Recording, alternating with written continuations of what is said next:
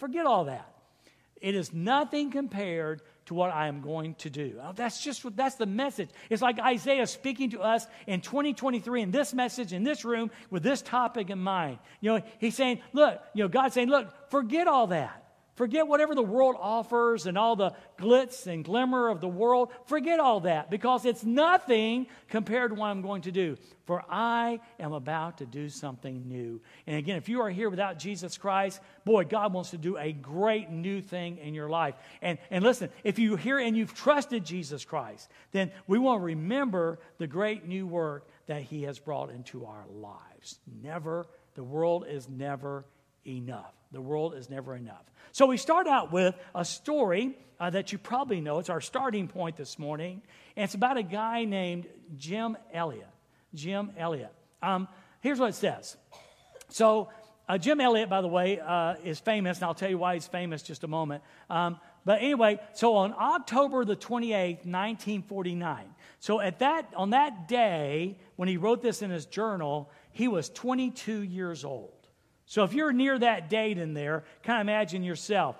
Trey's 24. So imagine Trey about this time in his life writing something like this. So here he is. He writes and says this: "He is no fool who gives what he cannot keep to gain that which he cannot lose." That is simply, deeply profound. He is no fool who gives what he cannot keep to gain that which he cannot lose. He knew the importance of Jesus, the world never being enough, and Jesus always being enough. Well, you've already read ahead. 6 years, 2 months, and 12 days later. 6 years, 2 months, and 12 days later. He and 4 friends are in Ecuador trying to reach this group. He's now, 28 years old? And they reach out to the group and seem to be making progress. And so they decide to build a little hut on the beach of this river so they could be closer to the people they're trying to reach. Their families are in country, and they're not too far away, but they are safely away. And so that morning, when they arrived to try to build this hut, 10 of the warriors approached them from that tribe. And as Jim Elliot and his friend Ed walked over to greet them, they were savagely martyred and murdered right there on the beach. And then they proceeded to also kill the other 3. All 5 were young men. Now remember what he said. He is no fool to give up what he cannot keep to gain that which he cannot lose. The world went crazy. Today, it probably wouldn't even garner a headline on the smallest news page. But then it did. The papers were filled with stories, and most of them said, here's what it said, most of them said, what a tragic waste of life. What a tragic waste of life. But see, the world doesn't understand what Jim said. He is no fool who gives what he cannot keep to gain that which he cannot lose. You see, Jim Elliot was no fool. He simply did what he said.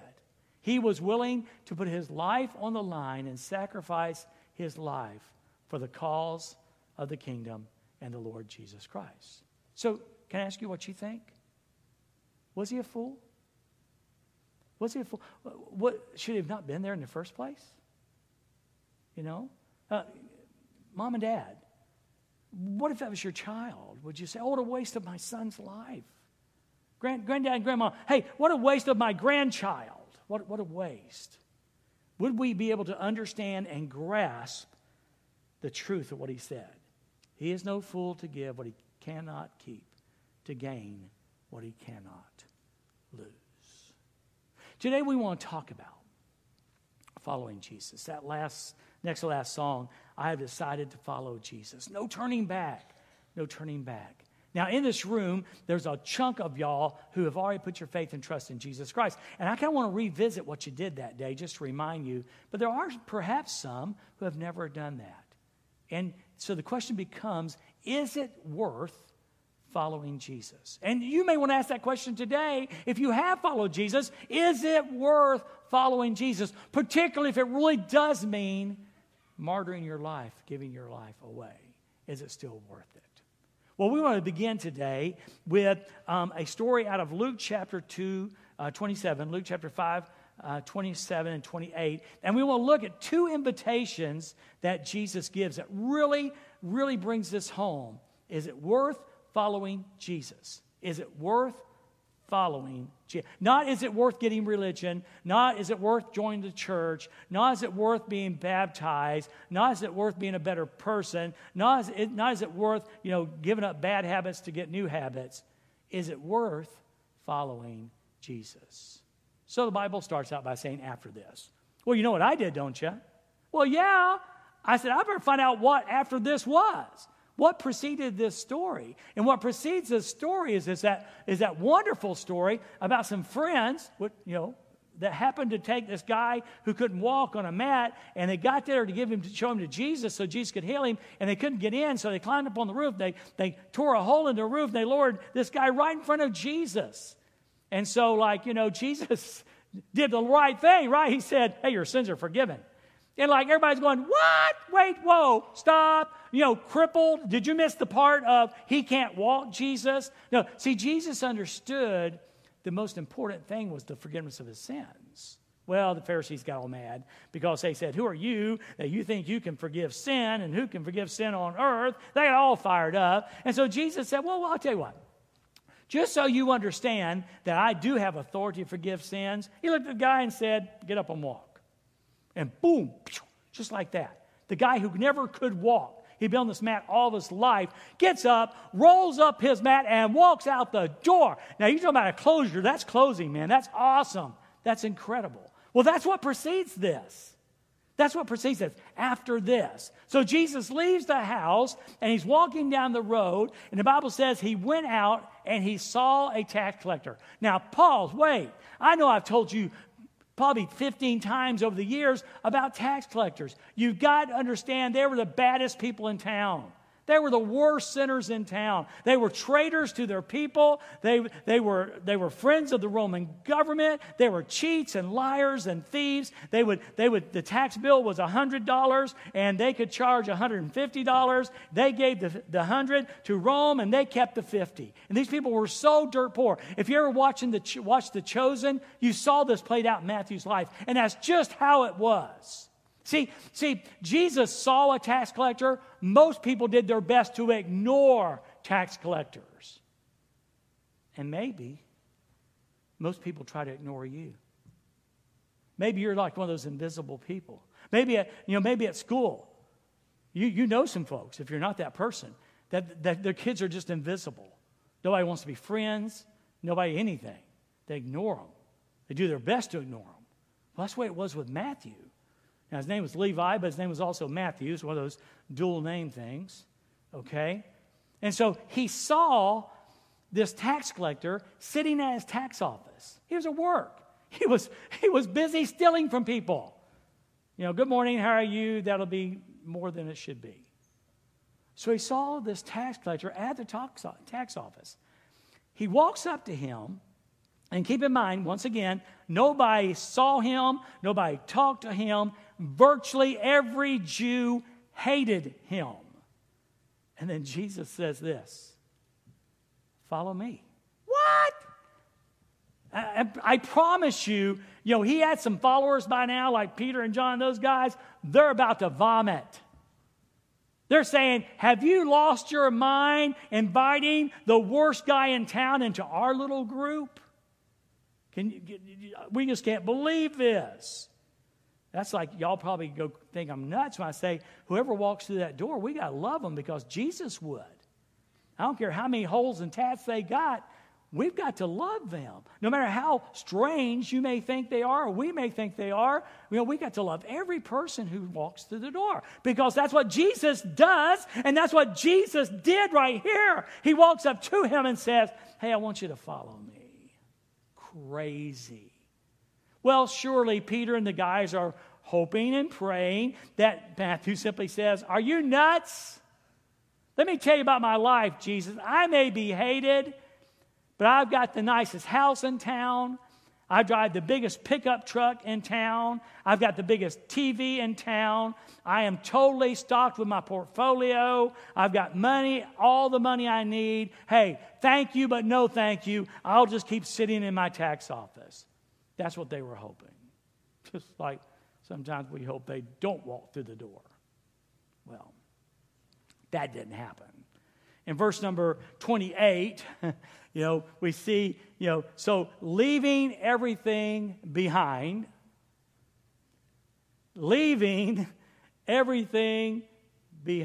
I have decided to follow Jesus, no turning back. Leaving everything behind, he got up and began to follow him. What? Yeah, it's like I'll leave the pickup trucks, I'll leave the big house, I'll leave the fancy labels, I'll leave my 401k, I'll leave it all behind. And oh, by the way, he's also leaving behind a horrible past. But it meant leaving all the stuff he had. So leaving everything behind, he got up and he began to follow. Now, you got to understand, if you're here today, I don't want to soft sell this.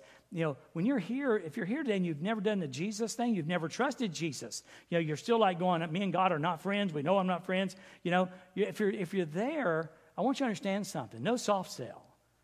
When Jesus invites you to come into his, to follow his group, to be part of his group, to follow him, it means leaving behind. See, when you follow Jesus, you always leave behind the old to embrace the new. I want you to understand that. If you signed up with Jesus and you thought you could keep doing your nasty, dirty habits and your sin and your meanness and your unforgiveness, I want to hang on to all that stuff, you got it wrong, dude. When you follow Jesus, you leave the junk behind and you got a new life. You leave the old behind to follow Jesus. I throw that title slide back up there again. I asked him to be prepared to do this because this verse is so good. Look. First off, the title's great, but look at that. But forget all that. God would say to you today, if you're thinking about following my son, if you're thinking about being a Christian, if you're thinking about, becoming a disciple of Jesus, okay, one, you got to forget all that. All that stuff behind's got to stay in behind. It's not, and by the way, to help you with that, say, well, you may give this up and give that up and give this up. Yeah. But forget all that. It's nothing compared to what I'm going to do. Listen, your life with Jesus is going to be so much more incredible than your life without Jesus. Oh, you won't have bigger pickups. You could. You won't have bigger houses. You could. You may not be able to afford the biggest labels. You could. But my goodness, you gain a friend who's closer than a brother. You have a relationship with God. You get to call him Abba, Father, dearest Daddy. You got a guaranteed place in heaven. He'll never leave you. He'll never forsake you. It is a well of a deal. Let's forget all that. I'm about to do something new. And God wants to do something new in your life. And by the way, just in case you've forgotten, look at me. If you've trusted Jesus, he's already done something new in your life. You're not waiting for Christmas morning. You're living Christmas morning. You're not waiting on Thanksgiving dinner. Woo! You are seated at the table, chowing down. Chowing down.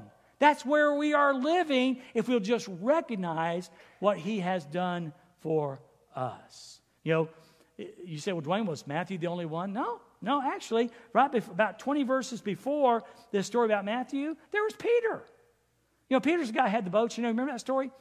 He's washing his nets. Jesus needs a place to teach. Hey, loan me your boat. Peter says, sure, I'll loan you my boat. Jesus pushes out all the ways and starts teaching. And then Jesus says, hey, tell you what, kind of like a reward deal, kind of like a payment thing. Why don't you go ahead and get back in the boat and push out and fish? And Peter goes, you may be a nice guy, but you don't know anything about fishing because we have fished all night and caught nothing. Jesus said, well. And Peter said, well, okay, we'll try it. So he gets out there, lets the nets down, and whammy, all of a sudden the nets are like bulging at the gills. No pun intended, okay? Yeah, they're bulging at the gills. He calls his friends and partners over. They try to haul this huge drought of fish. We are talking about money for 6 months, perhaps even a year. It's that big of a harvest. So Peter gets to shore. And he looks at Peter and says, or looks at Jesus and says, you need to leave here. He goes, I am one sinful guy. He recognized that whoever this guy was, he was much better than himself. Peter says, you need to leave. You know what Jesus said? He said, no deal, dude. No deal, dude. I'll tell you what. We're gonna do this. We're going to make you a fisher of men. We're going to let you quit fishing for fish and fish for men. I want you to come follow me. And you know what Peter did? Yeah, it says the exact same thing. He left everything behind. Same words. Same words that the Bible says about Matthew, it says about Peter. He left everything behind to follow Jesus. Wow. But you know what? Not everybody did. Now, over in Mark chapter 10, there's this guy comes up, and the Bible describes him as rich and young, and a ruler, had a position. He comes to Jesus and kind of falls down and says, Jesus, what do I have to do to have eternal life? And, Jesus named a couple rules from the Ten Commandments, all like people rules, like don't steal, don't rob, don't commit adultery, things like that. And he wasn't doing it to say this is the way to heaven. He's trying to get the guy to realize he needed somebody bigger than the rules. Okay? So he names these things, and the guy goes, I've done all that all my life. I've done that. And Jesus said, okay, we lack one thing. I want you to go sell. Remember, he's rich. I want you to go sell everything you've got. I want you to give it away to the poor. Okay? And then I want you to come and follow me. Now, Matthew said, yeah. Peter said, yeah. And it's not exactly recorded in the scriptures this way, but the bottom line is he said, you've got to be kidding me. Because the Bible says he hung his head. He walked away grieving because he was very rich. So he said no. Two guys said yes. But one guy said no. And maybe you're here today and you're just not there yet. You're not there. Maybe already the Jesus story makes sense to you. Maybe you've heard it before and it made sense. You're just not ready to leave it all behind. You got to. You got to. See, when you trust Jesus, you got to leave the old behind to follow him. You got to leave the old behind to embrace the new. Kyle Ottoman is a young pastor, young being probably 45 or 50 now. He's gotten older. But he said something that is really, really good. He says, following Jesus isn't something you do at night when no one notices. Sometimes that's how we view our Christianity. It's something we do like a subversive, secret agent kind of thing. We're going to be a secret agent for Jesus. I remember reading a long time ago a story about a kid who went to work in a logging camp. You know how logging camps are. Drunks, mean, all of that. So he comes back home and the pastor says, well, how did you do? He goes, I did great. He goes, what did those men think about you being a Christian? He goes, oh, they never found out. I'm telling you, so often it seems like Jesus people want to be secret agents for Jesus. We want people not to know who we are. So Amon says, no. It's not something you do at night. Now listen to this. It is a 24-hour-a-day commitment that will interfere with your life. It's a 24/7 deal. Following Jesus is a 24/7 deal, and it will interfere with your life. Let me put that another way. Jesus will mess with your life. Jesus will mess with your life. If you're a Christian and he's not messing with your life, either you need a resurrection or a revival, one of the two. Because when Jesus gets into your life, he changes things. He stirs the pot. I remember my friend Donnie. He's a great, every time he shares the gospel, every time we help somebody, and we help a lot of people, he makes sure the gospel is shared. And one of the things he used to pray, and Donnie, I bet you still pray it now.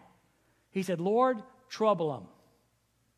Trouble them, Lord. You say, well, what kind of prayer is that? Why would you sit there and say, what do you mean? Why would you pray, trouble them, Lord? Because he knows something valuable. He knows that when God troubles someone, he can win someone. See, the problem with the world, they're so content with what they got. Hey, our problem with a lot of us is that we're too content with what we got. So he prayed, Lord, trouble them. It's a 24-hour commitment that will interfere with your life. That's not small print. That's a guarantee. I'm not sure that message got across when we trusted Jesus, or if you're wanting to trust Jesus. So I want to make it clear to you that if you invite Jesus into your life, he's going to mess with your life. That's the whole point. He doesn't leave you the way that you are. Well, then Jesus gives another invitation. So that was the first one, Matthew, hey, come and follow me. And then he does it like on a mass scale, all right? And we find it in Mark chapter 8, verse 34. Mark chapter 8, verse number 34. Okay, so then calling the crowd to join his disciples. So here's the group, the 12 guys, they're here. And so then Jesus does something, I haven't even noticed it before. Not maybe it's the verbiage here that made it so obvious. So he hollers out, here's the 12, they're sitting around him, and all these people, all these folks, they've seen miracles, they've seen all kinds of, hey, y'all. He may not have said y'all, I don't know. Hey, y'all. Hey, do you want to come and join this group? He issued this invitation to the crowd. He said, if any of you wants to be my follower, hey, come on. Come. If you want to join the group, y'all come forward, please. This is our time of decision. Hey, y'all come out. Y'all come forward, okay, if you want to be my follower. But then he said, okay, now there's some things you ought to know. Now, if Jesus was here right now and he knew somebody was contemplating following him, he'd say, wait, there's some things you ought to know. If I don't know if you got saved in a church service, but if you listen carefully, you're probably going to hear Jesus saying, now wait, before you come forward, I know the preacher did a good job, and there's emotional appeal, and your emotions are surging, and come and trust Jesus, and you're about to step out. He'd say, wait. Before you just step out, there's something you ought to know. And if you've stepped out and you've trusted Jesus, there's some things you need to remember. Okay, here's what he said. If any of you wants to be my follower, number one, you must give up your own way. You must give up your own way. I know the New King James, and probably the ESV puts the way I know it in my brain. If any man wants to come after me, let him deny himself. In other words, you got to lay yourself aside. We could easily say, and not violate Scripture, and probably be more scriptural than ever if we said this. If you want to follow me, you got to die. You got to die. See, every new birth, every time somebody, you remember the movie It's a Wonderful Life, and every time the bell rang, an angel got their wings? Yeah. Well, every time that someone is born again, two things have to happen. A funeral and a resurrection. See, we've got to die to self. When we put our faith and trust in Jesus, okay, we die to what we want, we die to our desires, okay, and then we choose to follow him. Every time someone's born again, there needs to be a funeral and there needs to be a resurrection. Paul said it this way. Listen, I don't have a slide for this. Listen up. Paul said in Galatians 2:20, I have been crucified with Christ. That's a dead thing. I have been crucified with Christ. I have died with Christ. And I no longer live, but Christ lives in me. Christ lives in me. And the life I now live, I live by faith in the Son of God who loved me and gave himself for me. So to become a Jesus follower, you've got to die. You have got to die. But what's cool about God, he never leaves you dead. He resurrects you. Remember Scripture, if any man be in Christ, he's a new creation. Old things are passed away. Behold, all things have become new. Over in Ephesians, where Paul says, we were dead in Christ, and he raised us to life. So there's got to be a funeral, but there's also a resurrection. You've got to be willing, you must be willing to give up your own way. And that's usually not easy. It sometimes can be very hard. Yesterday was Rivalry rivalry Saturday on college football. And almost every game you saw on the TV, one team was playing their rival. Okay? They do it that way. They do it that way. Well, it turned out that Ohio State was playing their rival, and their rival was Michigan. And Ohio State lost. I grieved. I cannot wait to come to church and do this part of the sermon because I know how much Roth Clayton loves Ohio State. To be able to stand on the stage and say, they lost. You remember the day they beat Notre Dame? Chaboom! Payback is the devil. So it's like this. Dying to self is like Roth going, you know what? I love Ohio State, but I choose now to love Michigan. Can you even imagine that? Or, I don't think Jamal's here today, but Jamal is fanatical about Alabama. And it'd be like Jamal saying, you know what? I'm leaving Alabama to become an Auburn fan. What's your favorite team? My son-in-law loves the Cubs and hates the Cardinals. I can imagine him sitting here today. He's down in Vienna way. But I can imagine him saying, I'm leaving the Cubs and I'm going to follow the Cardinals. That's what it's like. It means leaving behind what you love for a new love.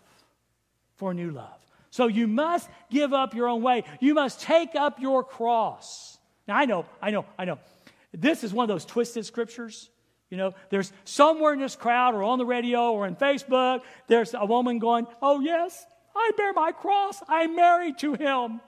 It's my husband. He's my cross. He's my cross. And then the husband going, you got it backwards, woman. When I married you, I went to the cross business. I've been carrying you forever, the cross business. And then you might be saying, no. That's my mom and dad. My mom and dad, I was born to the wrong family, and my mom and dad are my cross, or it's my boss, or it's my career, whatever it is, it's my cross. It's none of that. It's none of that. See, to take up your cross is a cross of identity. When a person carried the cross up to their place of crucifixion, they were telling the world that Rome was the boss and they were not, and that they were wrong. They got it wrong with Jesus, but regardless, that's what the Roman world saw when they saw Jesus carrying the cross up. So when Jesus says, take up your cross, he's saying, take up a new identity. You're saying to the world, I identify with Jesus.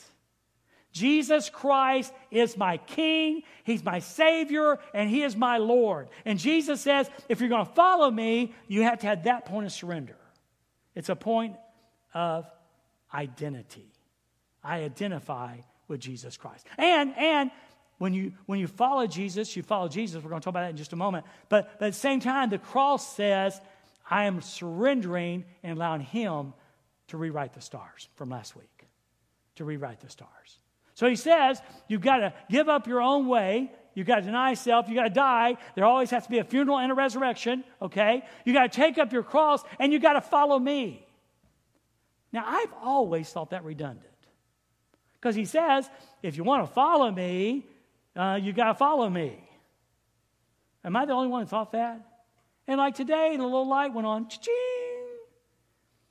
What he's saying is, if you're going to follow Jesus, if you're going to follow me, you got to follow me. It's not redundant. He's saying, if you want to follow me, it involves you following me. You don't take off on your own path, your own course. You don't follow after the world. You don't follow after this. You don't follow after that. If you want to be my follower, you got to follow me. That's what he said. So if you're here today and you've never done the Jesus thing, okay, then you need to know today that if you want to follow him, it's not a free punch to heaven. That's not what this is all about. It's about surrender. It's about faith and surrender to Jesus Christ. I choose you to be the boss and Lord of my life. That's what it's all about. And heaven's thrown in.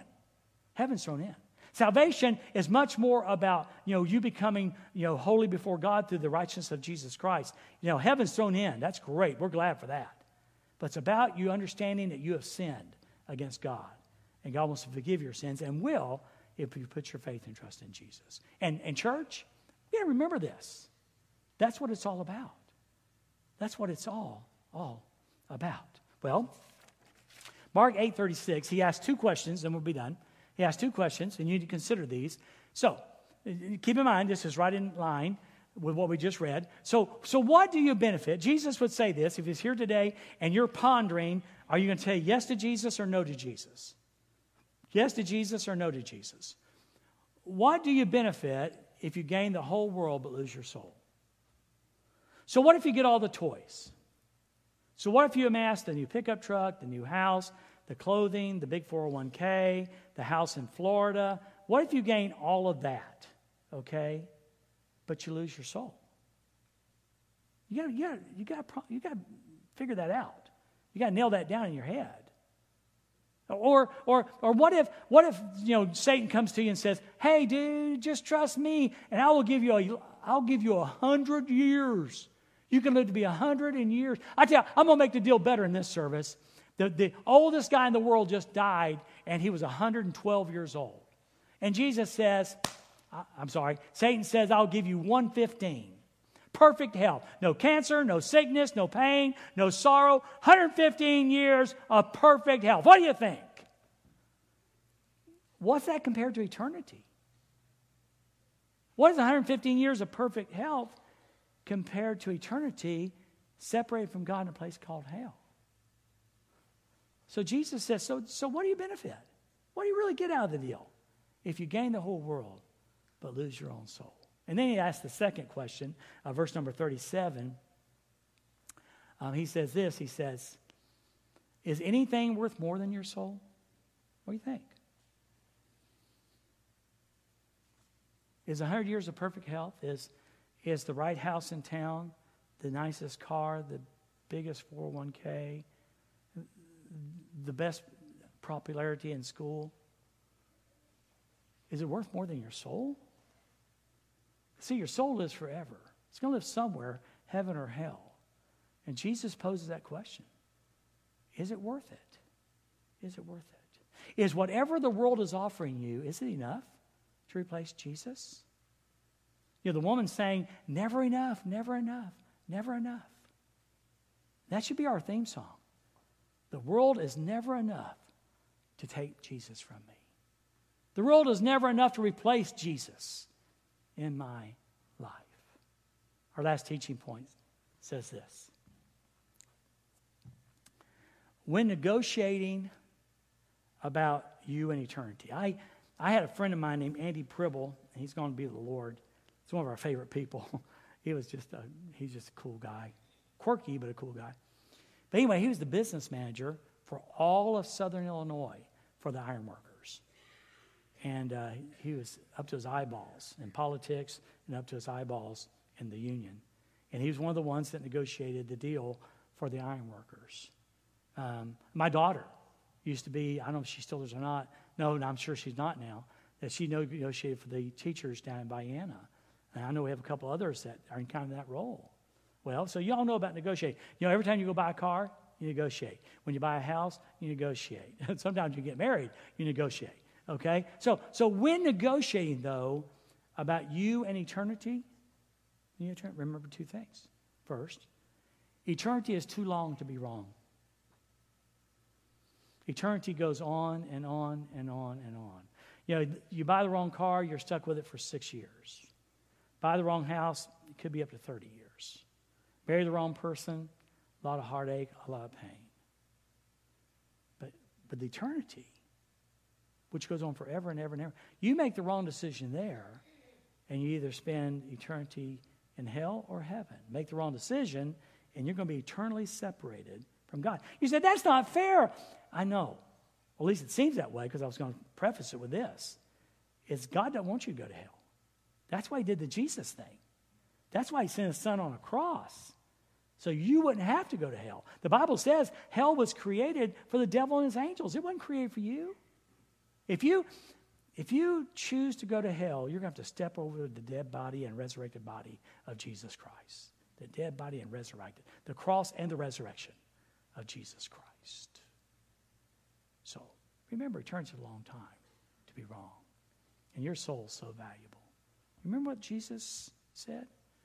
For God so loved the world that he gave his only begotten Son, that whosoever believes in him should not perish, but have everlasting life. So Jesus is enough. He's enough. He's enough to save your soul, and he is enough for you to live with for the rest of your life. No matter what the world offers, it's never enough. We come down to our time of decision. My friend Brent will be standing down here. And first off and foremost, if you're here today and you realize you've never put your faith and trust in Christ, and I'm not talking about being a Baptist or a Methodist. That's not the point. The point is, have you, by faith, put your faith, have you believed in Jesus Christ as the Son of God, that he died for you, that he lives for you, and wants to forgive you? If not, why don't you come today? Maybe today's the day. Maybe today's the day. Why not put your faith and trust in Jesus? Why not? Why not? Eternity is too long to be wrong, and your soul is so valuable. Your soul is so valuable. If you have, celebrate that with me today. Remind yourself that Jesus is enough. That Jesus is enough. No, all the shine of 1,000 spotlights? No. All the stars we could steal from the night sky? All the towers of gold would be too small? That's true. It's true. If we could hold the world in our hands, not enough. Jesus is worth it all. Let's pray together. Well, God, thank you so much for allowing me this opportunity and this privilege to share this truth again. And Jesus, thank you that you are enough. You are enough.